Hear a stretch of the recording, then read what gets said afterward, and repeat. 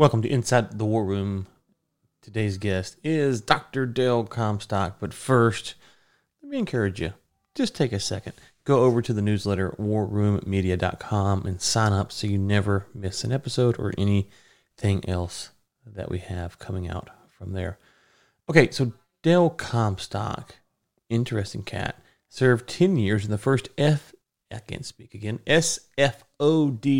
the Delta Force, as an assaulter, explosive, mechanical, ballistic, and manual breacher. Team leader for the 3rd Special Forces Group of Green Berets.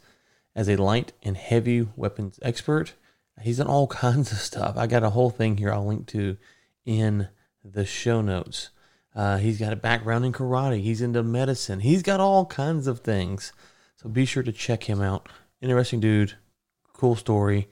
And he also has a book, which I'll link to as well. So be sure to check out everything at DaleComstock.com, DaleComstock.com for his website. Okay, let's talk to Dale. Dale, welcome to the War Room. How are you doing? Good, sir. How about yourself? You know, it is lovely here in the great state of Texas right now, so I can't complain. We've got good weather finally, so it is nice. You're in Texas. Yeah. Texas and Florida, man, like the last two safe havens in America, man. Yeah, I live in a little town just south of Fort Worth, so it's nice and relatively quiet. So we like it that way. So okay, well, let's get into it a little bit. I brought, obviously, in the introduction, mentioned a little bit about your background. But the first question that comes to mind when I thought about when I want to reach out to you and bring you on is, so Delta Force does exist. It's a real thing. Yeah. Unofficially. Unofficially. Yeah. Well, I mean, there's enough books been written about it to include the founder, Colonel Beckwith. So, so officially, you cannot. It does not exist, but we all know it does. It has to do with Freedom of Information Acts and things like that. There's all kinds of legal reasons why it's clouded in a mystery, but for good reason, though. For very good reason. So, in America, with the Freedom of Information Act, we can, as taxpayers, we can, say, I want to know more about this. What are you guys spending my money on? Blah, blah, blah, And there's just some things that, should not be disclosed because it might compromise, national security to include security of, those involved in the organization, operators, and things like that. So, so for safety and security, it's sometimes a good idea not to divulge that. Yeah. Yeah. Well, and that's part of the thing around it is obviously you were a member of the Green Berets as well. And so you see this kind of this if you read the spy novels, obviously, there's a lot of talk about, Delta Force or these clandestine groups. And then you see people out in the wild, if you will, in civilian life who talk about it. And from the civilian standpoint, like myself, you do wonder, it's like, wow, okay, how much of this is meant to just keep the public intrigued? Because we're sitting here going, hey, well, what is real, what is not? And to your point, there are obviously national security secrets that have to be kept away from us. But sometimes it makes you wonder if they're just keeping it away just so that we keep asking these questions. Yeah, I don't think so, man. I don't think so, because look, most of these politicians can't keep their mouth shut, and they would love to talk about stuff like this, and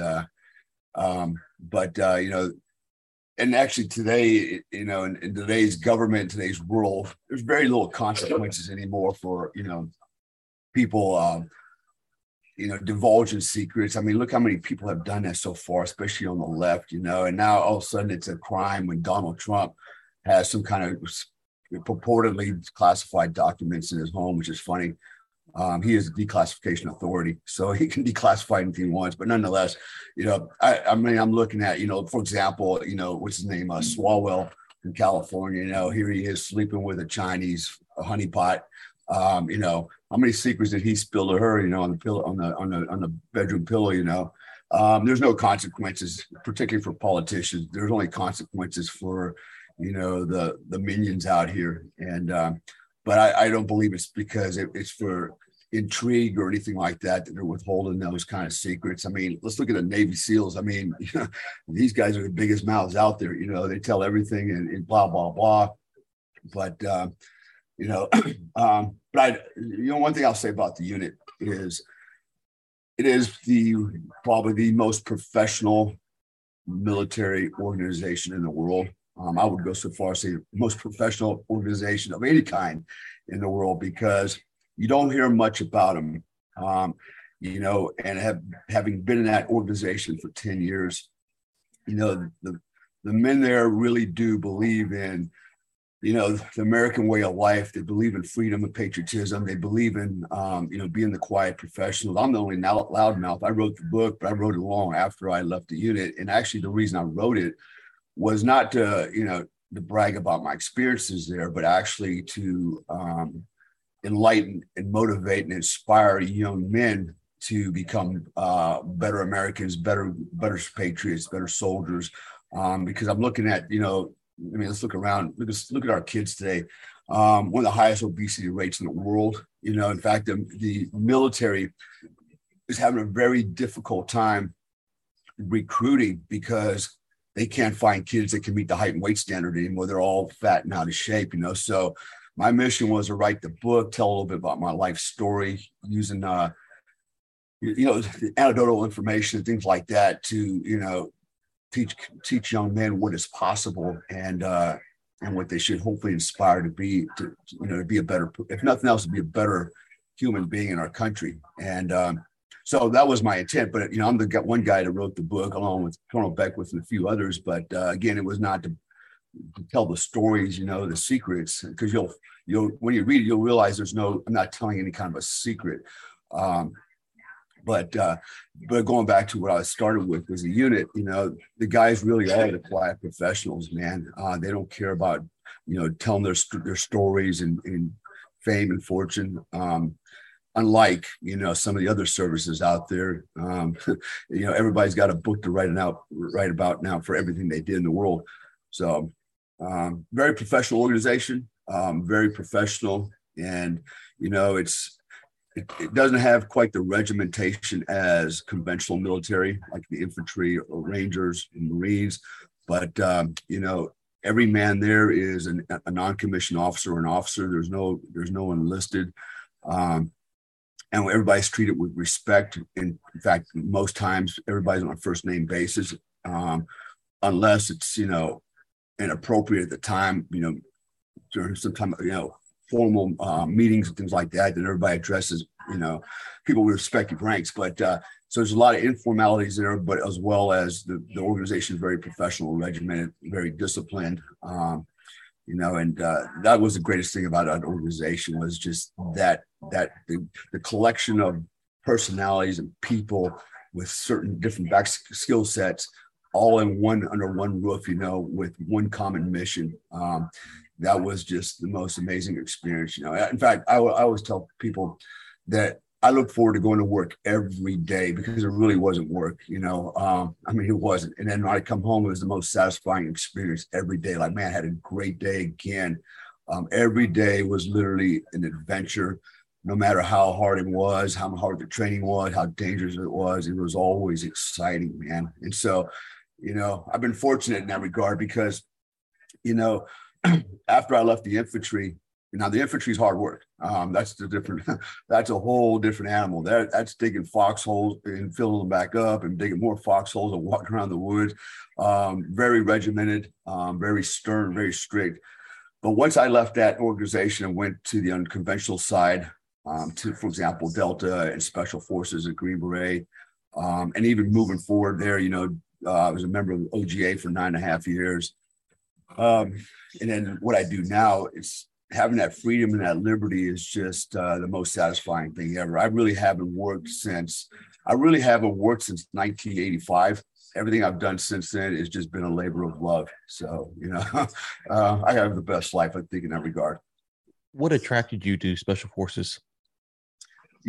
So my father was in the Army for 20 years, and, I grew up in the military culture, literally. Grew up most of my childhood and teenage years in Germany. My mother's German. My father met her over there. And then, even in the United States, we lived in all the different military installations across America. So, that's the only life I knew. It's really the only culture that I was very familiar with. And I was very uncomfortable outside of that. In fact, when my dad retired, we moved up to Fremont, California, the Bay Area near San Francisco. And it was like a culture shock. Everything was so different back in the day. It's even worse now, but even back then it was, I could sense the difference, I had a hard time coping and adjusting. And so my mission was in life, I just wanted to go back to what was familiar, which was the military. And I was, always a gung-ho kid. I like to play Army. I like the military. I like sports. So I decided I wanted to go in as soon as I graduated high school. My goal originally was to be a Ranger. And that's what I went to recruiter's office to do. And then that didn't work out, because, not enough allocations for that. So I settled to go to the 82nd Infantry with the mission of going to Special Forces and becoming a Green Beret. And that was kind of like, what I told my father is that was my mission, to become a Green Beret. And so after my first 4 years in the 82nd Airborne, I was in the Long Range Reconnaissance Platoon of the infantry. I kind of realized that this is not challenging. It's challenging physically, but mentally it was not challenging. I mean, how smart do you have to be to dig foxholes and fill them back up and shoot people and get shot at, right? Walk around the woods all day, and it sucked. So, I needed more, and so I kind of came to this crossroad, like my 4-year mark. Do I stay in? Do I get out? And interestingly, serendipitously, I got a letter from the Delta Force saying that I was eligible to apply to try out. Okay, so it's those. I think about what I just said, eligible to apply to try out. Everybody thinks because they get a letter, oh, Delta Force wanted me, but I picked a better job. No, that's not how it works. The only reason they said I was eligible to apply is because they had already scanned and canvassed all the military records at the time and go, okay, these guys meet the minimum requirements to apply.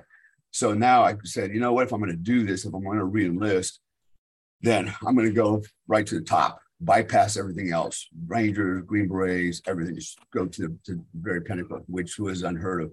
And so I applied, went through all the, some of the psych evaluations, background checks, physical fitness tests, got the letter about a month later, says, okay, you've met all the standards to now go to our assessment and selection process, which is also a vetting process, but it's more physical now.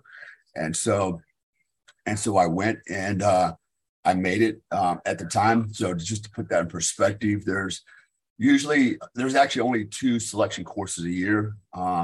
That's all they run. And basically, after they canvass everybody in the military, they pick the 100 candidates that are qualified. It just turns out in my class, I had 110 guys in my class, which is a little bit deflated, but of the 110, 6 of us completed the selection process. 3 of us got selected. I was 23 at the time. I was the youngest guy ever to get selected for Delta Force. And the average age is 33. I was 23. And I had no military experience other than digging foxholes. I was an expert at that. But there wasn't no real need for that in the Delta Force. And so I ended up going through all the training, which is another almost as close to 7 months worth of training. You're still not a Delta Force operator. You're still in training. And you still have to meet certain standards. And ultimately end up going through another selection board at the end of the operator training course to see if they, after all the training, do they still really want you? And I made it through all that, obviously, got selected. And I remember reporting to my squadron sergeant major, and he sat me down. He goes, selection is a continuous process. He goes, if you can't put out 110% every day, we don't need you. So that's the mindset that was over there. So we always gave it our all, because it was important to all of us to be a part of this organization, because honestly, it was a privilege. It's something that very few will ever achieve in their life. The numbers are so small. It's just one of the most unique and elite organizations in the world, with by far the hardest selection process of any, to include BUD/S, Ranger School. Because the difference is when you go through BUD/S, you go through Ranger School, you go through boot camp, you go through as a group, right? And so there's, you can kind of be the gray man and kind of draw your strength, your motivation from others in the herd, so to speak, and you can sometimes just kind of blend in and get through some of the rougher days. But going through a Delta Force selection is an individual effort. You're not with a group. You're by yourself every day, day in, day out. Nobody yells at you. Nobody encourages you.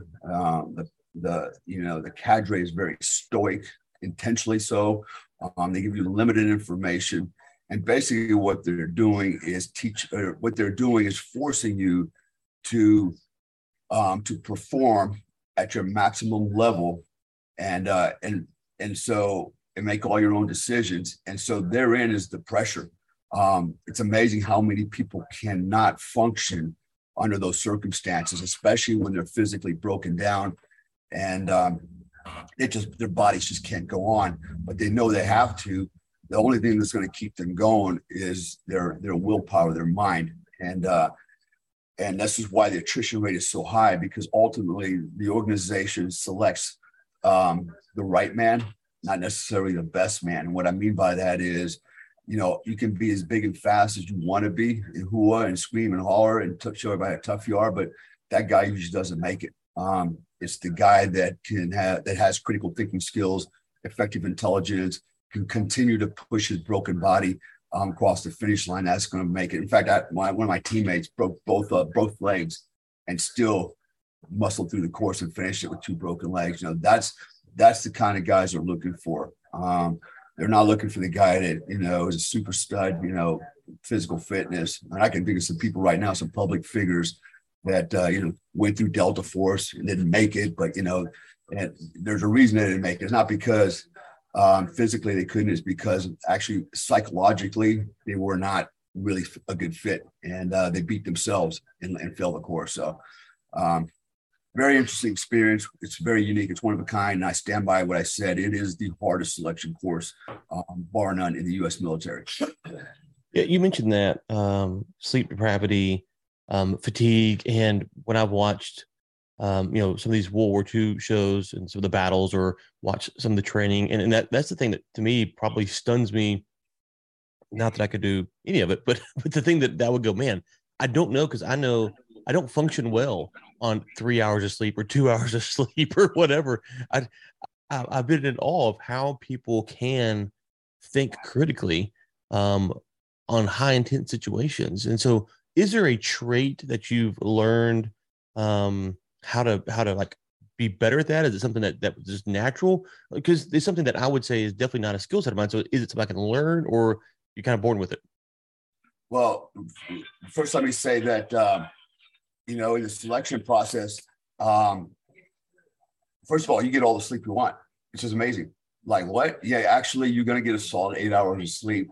You're going to get all the food you cut. And then that's the weird part about it. It's like, you would think going through selection, like everything else, you're going to be deprived of sleep, deprived of food. People are yelling at you. You're miserable. Actually, it's the opposite.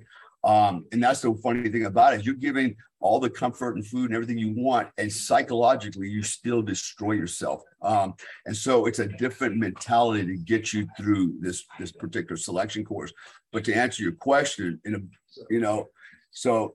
yeah, I've been through many other schools, even in the military, where, you're running on 2, 3, 4 hours of sleep in 24 hours. And sometimes it's broken sleep. It's not a full 4 hours. And so, you've got to be constantly alert. You've got to constantly perform physically. You've got to constantly be able to perform accurately, cognitively, and make good decisions. And therein is a challenge. And to your point, I think 2 things affect that. At the top of my head. One is actually, I think it's something hereditary. There are just some people out there that are just naturally lazy. Some of them, their personality types make them more not as it takes a level of aggression, if you will. So it's like a type A personality to be able to power through, moments where you're just so tired you can't go on, but you got to do it anyways. And then the other one is, I think it's something that's learned, so in our society, unfortunately, we have become very weak and very soft across the board, and we have raised last couple of generations of, kids that have been handed life on a silver platter. They overeat. They don't have to exercise. They don't have any discipline of any kind. And that carries over back to the military. And that is why I said earlier, the military is having a hard time recruiting because they cannot find recruits that can even meet the height and weight standard, because they just didn't have the discipline to be athletes, take care of themselves, and watch their diets. And then that's also a reflection on their parents, because ultimately it's also the parents' responsibility to instill that. So it becomes generational and generational and generational. And we've gone down a rabbit hole that I'm afraid we'll probably never get out of. We have the most obese population in the world. Our children are some of the most obese in the world. And so we don't have the self-discipline. We don't have the discipline to teach our kids better. And our kids don't have the self-discipline to be the best they can be. How can they possibly be a good soldier? I mean, ultimately, how can you be a good warrior? Think about that, And so that's kind of where we are. But there's those still that, particularly in combat arms. When I say combat arms, I'm really referring to particularly infantry, Marines, Delta Force, Green Berets, SEALs, the war fighters. The guys are actually going to pick up a weapon and go head to head with, the opposition. Those guys have a different mindset. That's why they're there, because they still believe, they're still the rough and tough guys that played street football, and they want to do that cool Rambo stuff. Those numbers are starting to shrink, and unfortunately, I would tell you that we as a nation are in big trouble. I'll share a story with you real quick. So last weekend I've been training some clients. One was a civilian client that wants paramilitary type training. Another one is actually been through basic training, AIT for infantry. He's being kicked out of the Army for not taking the COVID vaccine, and for religious purposes. Why? Because he's actually been through the seminary. He wanted to be a priest, and then decided I want to be a Green Beret, but they gave him the boot. And so we were out in the field doing some training, and the funny thing was he didn't know how to build a poncho hooch, and then I got to talking to him, and I found out that they never even taught him how to dig a foxhole in basic training. I'm like, how is that possible? Because digging a foxhole is fundamental to war fighting as an infantryman. When you're in a defensive position, you dig foxholes, and it's very detailed. Not only do you build one, you build multiple, primary, contingency, and alternate one. And he didn't know how to do anything. I was like, wow, they have let you down. They have served you an injustice here, because the time to dig a foxhole is not in combat. There's a way to do it, and it has to, there's parameters for it so that it actually works and saves people's lives. So that's where we're at, man. Unfortunately, it sounds like I'm talking bad, and I guess I kind of am, because I've been very disappointed with everything that's happened in our military in the last couple of years, particularly. Let's look at Kabul, what happened there. Even our leadership has failed. Military leadership has failed. They failed the people in Kabul, in Afghanistan, the soldiers there, the Marines there. They're failing our military. And, in fact, I get a lot of young men that come to me.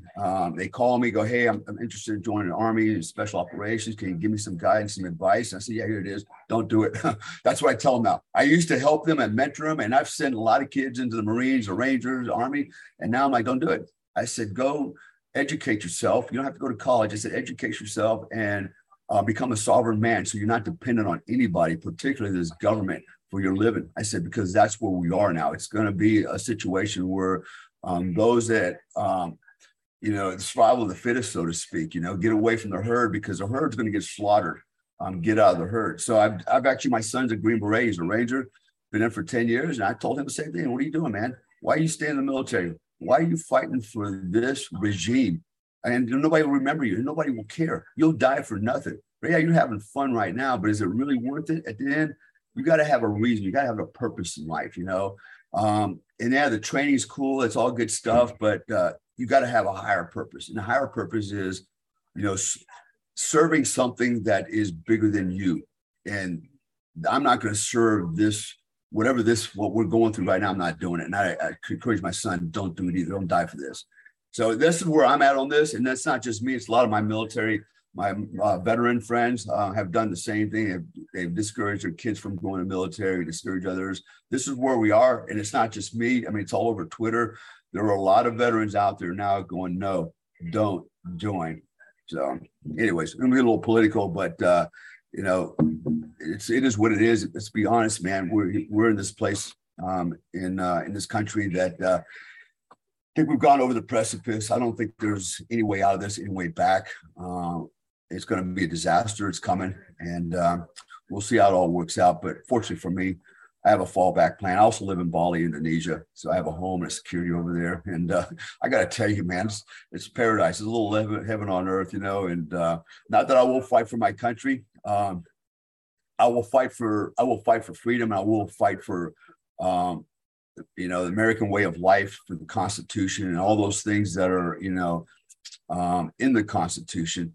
I will fight for those people against those that would oppose it. Unfortunately, I'll never fight for this country again unless, you know, the enemy comes to our soil, and then I'm only going to fight for those that are in my camp, sitting on, you know, with my mindset. That's who I'm fighting for, and nobody else. That's where we are, and this country has been destroyed because of this whole. This is not something that just happened. This has been an insidious, almost like a cancer, man. It's been creeping in, and here we are.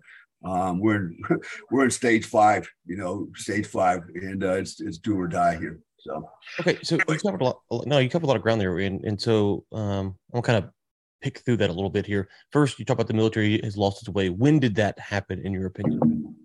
Actually, it happened. It was already happening back in 2001 when I retired. It's which is one of the reasons I retired. 2001. I remember General Shinseki, Secretary of Defense, came to Fort Bragg. He came to USASOC to a ceremony for Special Forces. All these guys are wearing Green Berets. The Green Berets were awarded to Special Forces from John F. Kennedy.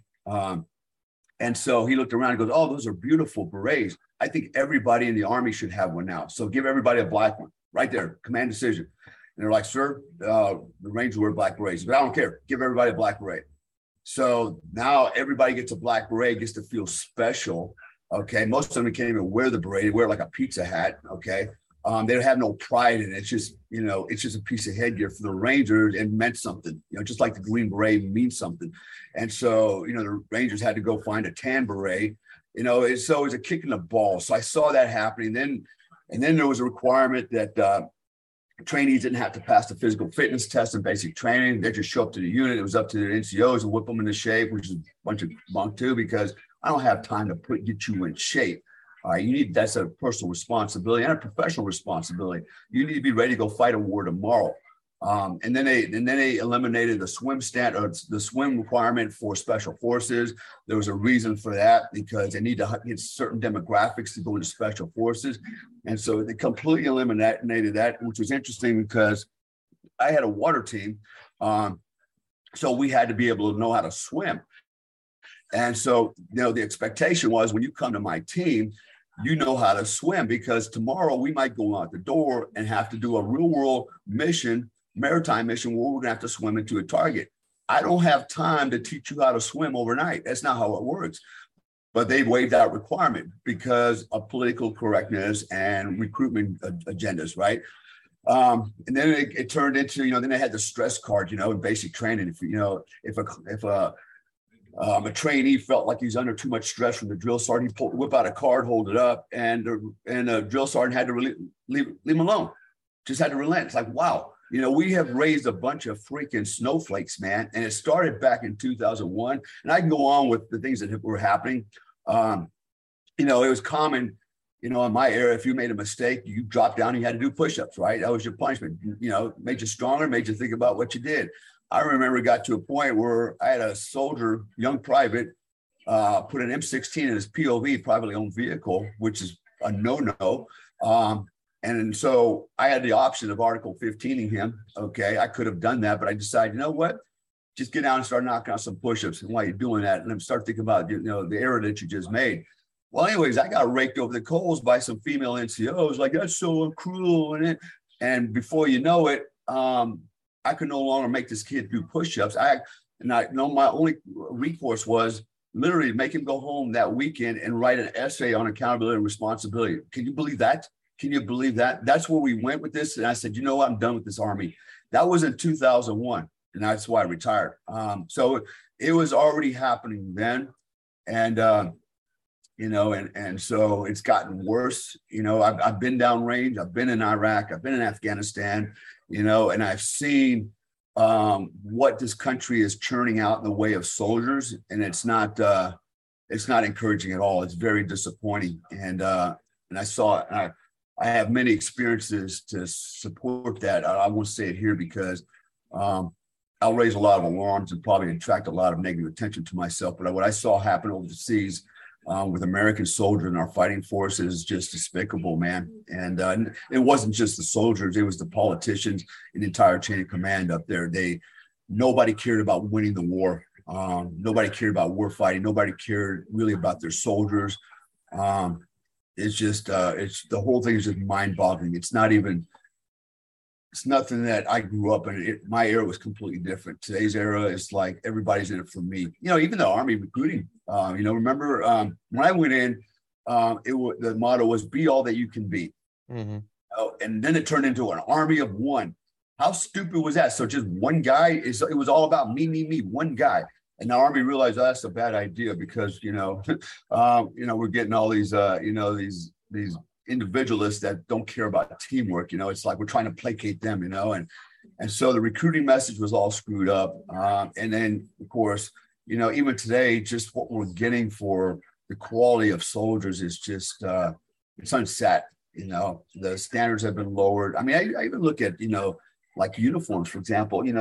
When I was in, it was Preston starch uniforms, spit shine boots, high and tight haircuts, with discipline. And now it's like, guys wear brown, dirty boots, pants are unbloused, everything. They look like Joe Shit the rag man, It's like, Christ, they just crawl out of bed with their clothes on, Hair's a mess, grooming standards are out of standard. And the discipline's gone as well. And when people think that, well, that doesn't matter. No, it actually matters a lot. This is why since the founding involved militaries, discipline has always been a very important part of it, and we've kind of erased that, and it's starting to show.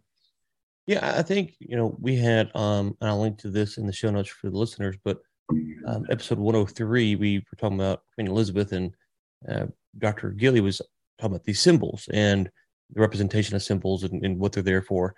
In my lifetime, what I've observed is that there's a lot of things in society that society was doing that it didn't really have a good explanation for. And because when you do things you don't have a good explanation for, it's easy to then say we don't need those things. And sometimes they might have been there for a good reason, but also sometimes they're not. And so we've kind of moved past this era of these old symbols, if you will, like the hat for the Green Beret, which distinguishes them, or the black hat for the Ranger, right? You kind of move past that without stopping to pause and actually go, well, we might not know why we did it, but let's at least rediscover that and then decide whether it's worth moving away from this or not. And so we've kind of blown past that. And it's you touch on something there that I find interesting, which is the lowering of the standards in the military. And well, part of the question I would have to you is, are we not attracting, but just to use your verbiage, are we not attracting the right type of people because they're not out there, or because we're constantly engaged in conflicts that the public's not supportive of, and we've kind of lost what it is to maybe have this American supremacy or dominance or world police or whatever the term you want to use there is?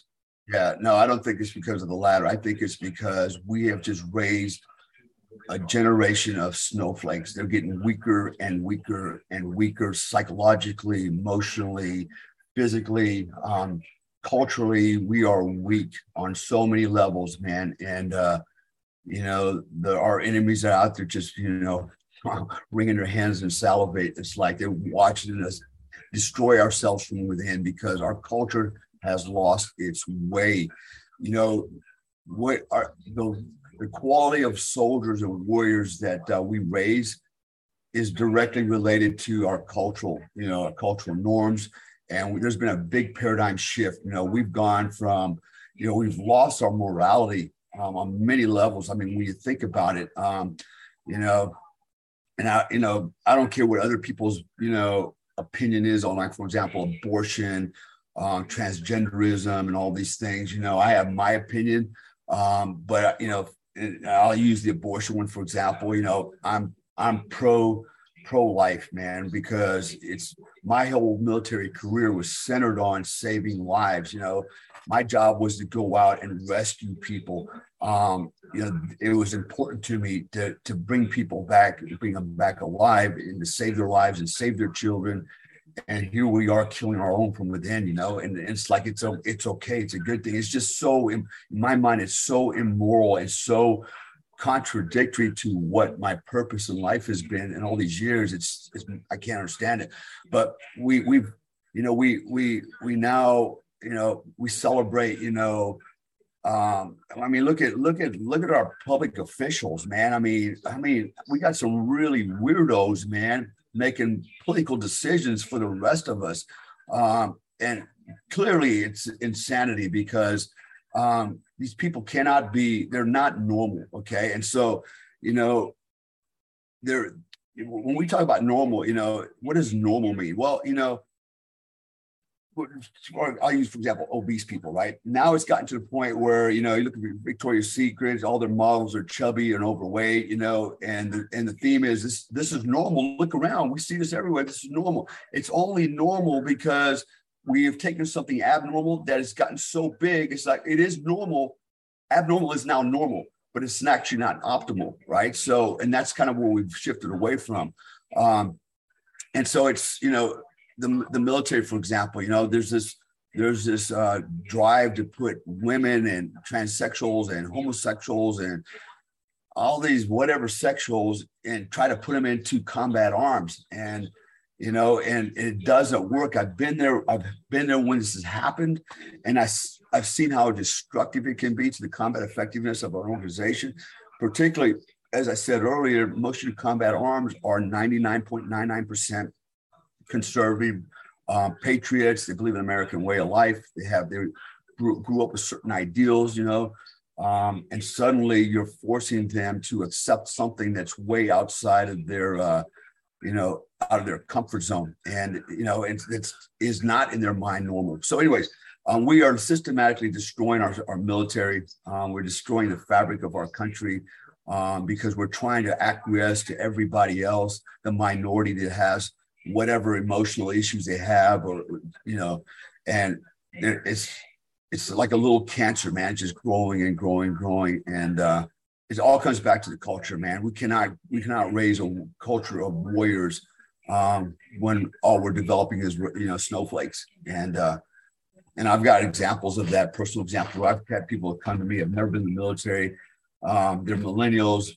they've been very wealthy, and they want to learn the art of the warrior, but it's just not in their, they just were never raised with that mindset. So no matter how hard they want it, they're very thin skinned, and it just cannot take the emotional side. Why are you yelling at me? Because I want you to survive. I want you to live, They don't get that anymore. Like I said, I'm very, of course, I'm very opinionated on that, but Sure. on it. So one of the things, and I think that there's definitely, so I'm 37. I was born in 85. So when you said 85 earlier, that's the year I was born, for reference. So we're representing kind of two different eras here. And one of the things that I've always, going back to, elementary school, high school, one of the frustrations I've always had is, I'm okay with criticizing the younger generation, but the older generation has to take responsibility for letting it get this way. And so part of the problems that we see in society are definitely how people are acting, whether they're too soft or not motivated or whatever those issues might be. But it seems that in America, we've also, the reason that the kids or grandkids aren't taking responsibility is that the elders are not taking responsibility for their screw ups. And so we've kind of built this culture of, from the top down, of not taking responsibility. It's always the younger person's fault, and it's never the elder's fault for how they've fumbled the bag, if you will, it seems. Yeah, no, I agree with you on that, right? So I said that earlier, You know, it's not just the individual, but also their parenting, poor or lack of parenting.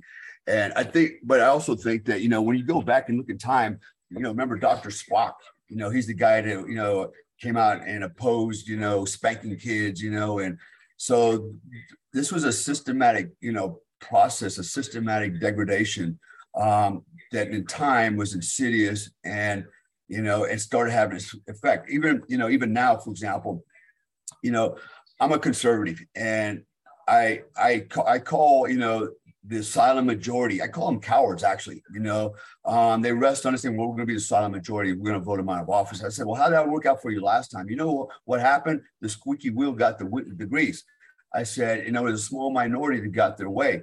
And when people make a lot of noise, usually people do that. And moreover, on the conservative side of the house, we tend to be very still moral, traditional values, blah, blah, blah. And then when you start challenging them, they're like, you know, you're racist. And we want to acquiesce, go, no, I'm not. And so we've like, it's psychological warfare is what we've been engaged in.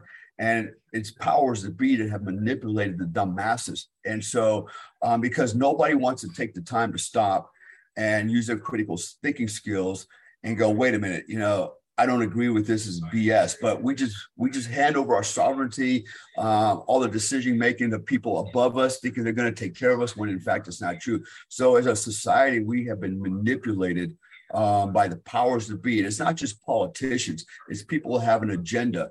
You know, for example, you know, let's just say Dr. Spock, for example, you know, don't spank your kids. Let me tell you, my dad beat my ass growing up, and I'm glad he did because it made me a better man.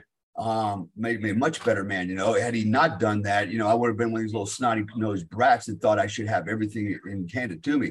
But that's where we have gone in this country. So yeah, I agree. A lot of the responsibility lies on the parents. Most of it relies also on the schools.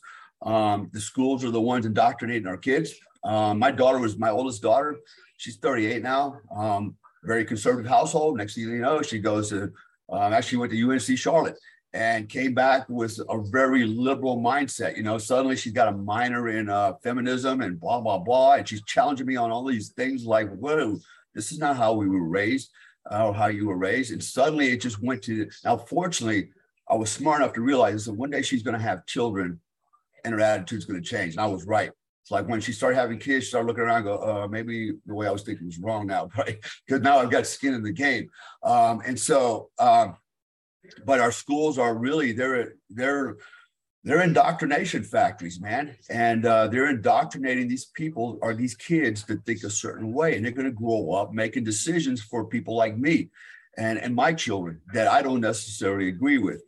And so, you know, what do we do about all this? You know, I don't know what we can do because, you know, again, I'm gonna kind of relate back to, you know, the Roman Empire. You know, the Roman Empire, the Senate, they were like, you know what, let's give the dumb masses bread and circus. They won't even pay attention to what's going on. And that's what they did. Entertainment, right? Bread, circus, free stuff, entertainment, you know, we get all this stuff.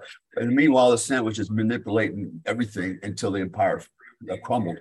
And so that's kind of where we are now, bread and circus, right? I mean, everything on the news is bread and circus, you know, everything is, you know, over amplified, just, you know, and unfortunately, you know, the media is nothing more than a psychological arm of the government, you know, and in this case, they have their own agenda. And so, you know, I would argue that maybe only 5% to 10% of the population, US population, it carries the other 90%. And actually still has those values that are important to, you know, that were important to us and made us the greatest country in the world. We are the underdogs and we are the minority and we're going to get crushed. I don't see a way out unless it's a civil war. And I'll tell you, man, I know a lot of people that are ready for it, have stockpiled ammunition. They are ready for it right now. They just need a trigger. It's not going to work out well it's not going to work out well. Let's just put it that way. And that's where we are. And this is scary that we have come to this point in our history where we are ready to turn guns on each other because we have been divided so far. And, you know, even the military, man, I see a lot of guys now that were special forces that have become indoctrinated in a different mindset. Like, wow, these guys are going to be on the other side of the battlefield for me. We were on the same side, now we're on the other side. You know, they got brainwashed. You know, I don't know how we're going to get out of it. I don't think we are. And that's why I said, you know, fortunately for me, I've got a fallback plan. I'll stay and fight, but ultimately I've got a home in Indonesia. I've got a family over there. I've got a business. I've got a life. I got happiness there. That culture over there is nothing like the American culture. People over there don't eat out of each other's rice bowl. They don't care what the Jones are doing. They just worry about themselves and get along. They don't, all these things that seem to be important to, you know, our country, or at least in some part of our country, has no relevance over there in that part of the world. You know, it's like we're a bunch of idiots compared to them. It's embarrassing, but our society is disintegrating, and our military is going down with the ship, man. It's done. Bad. I mean, it sounds like doom and gloom, but that's just what I feel, man. Just kind of watching and reading the tea leaves, like, man, this is going in a really bad direction. And my own experience in combat supports that. What I have seen out there on the battlefield with the new generation of soldiers, it's not good. It's not a good thing. So you say it's maybe beyond repair, but how would we repair it?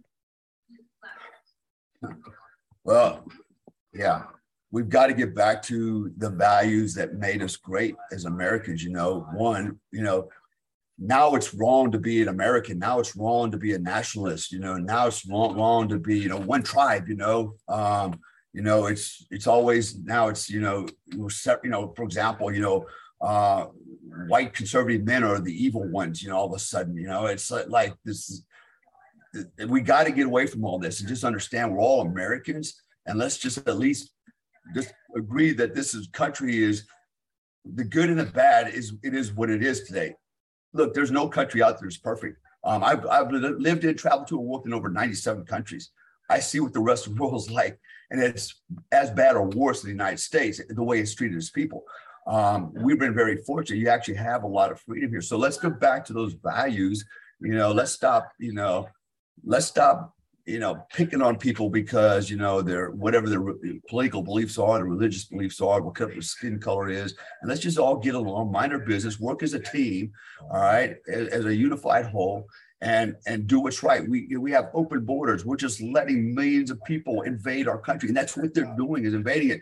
We should be going, hey, this is our tribe, our land. Let's keep them out. And we have a process to let them in, make them follow that process. Like my mom, who's an immigrant, my wife is an immigrant. They went through the process. Let's do that for everybody. And let's bring in Americans. You know, let's bring these people that really want to be Americans and not want to come and be parasites off our country. We've got to go back to those values. And if we don't ever do that, then we're done. And we're not, right now, we're not even there. We've lost all those values, you know? So, and it's going to take it's going to require a collective to make that decision. And as a collective, we're so far divided that we're never going to come back to them. There's no way. There's no way. I don't see it. Okay. All right. Well, we'll send people to follow you to hear more about your thoughts, and you have a lot going on. So maybe where do you want to push people to? You know, you can follow me on Instagram, Official American Badass. I'm on Instagram, Dale Compson, Official American Badass. You can follow me on Twitter. I don't do Facebook too much anymore. Again, that's one of those social media sites that has swung so far in the opposite direction. They banned me so many times for even writing stories about my dog. Like, wow, they banned me for that. I mean, you know, I'm being targeted because of my conservative beliefs. And so I'm not going to acquiesce as well. But Instagram is mostly where you can find me. I also have a website, DaleComstock.com. You can reach me through that. There's a means to message me, call me, et cetera, and learn a little bit more about what I do and where I'm at in life. So, you know, and I just want to kind of close this up with, you know, just make a statement. People are quick to judge, right? So, and I can tell you right now, there's people out there going, you know, a bitter old white man, blah, blah, blah, blah, blah. You know, let me tell you something. First of all, I have 3 children that are Black, okay, biological children. I've got an Asian child. I've got a Hispanic child. My wife is Indonesian and she's Muslim, okay? So I don't want to hear that racist bullshit. You know, and that's the problem. And people are really quick to profile somebody just by their skin color or their belief system. And this is where we're going wrong, because everybody just jumps to the conclusion. And that's why I want to say this as a parting shot. So before you judge me or anybody else, learn something about them. And if you can do that, now you can open your mind a little bit more. Maybe we can all get along. It's like we have a better understanding of everybody and each other. So, but anyways, that's my parting shot. And so like I said, DaleCompstock.com or Official American Badass on Instagram. Those are probably going to be the two best ways to get a hold of me. Okay. We'll link to all that in the show notes. Dale, thank you for your time. Enjoyed it. Thank you, sir. Appreciate it for having me on. Thank you. Okay. There it is, Dale Comstock. What do you think? He has strong opinions. Agree, disagree. WarRoomMedia.com is where you hop in and let me know. And with that, we'll talk to you tomorrow.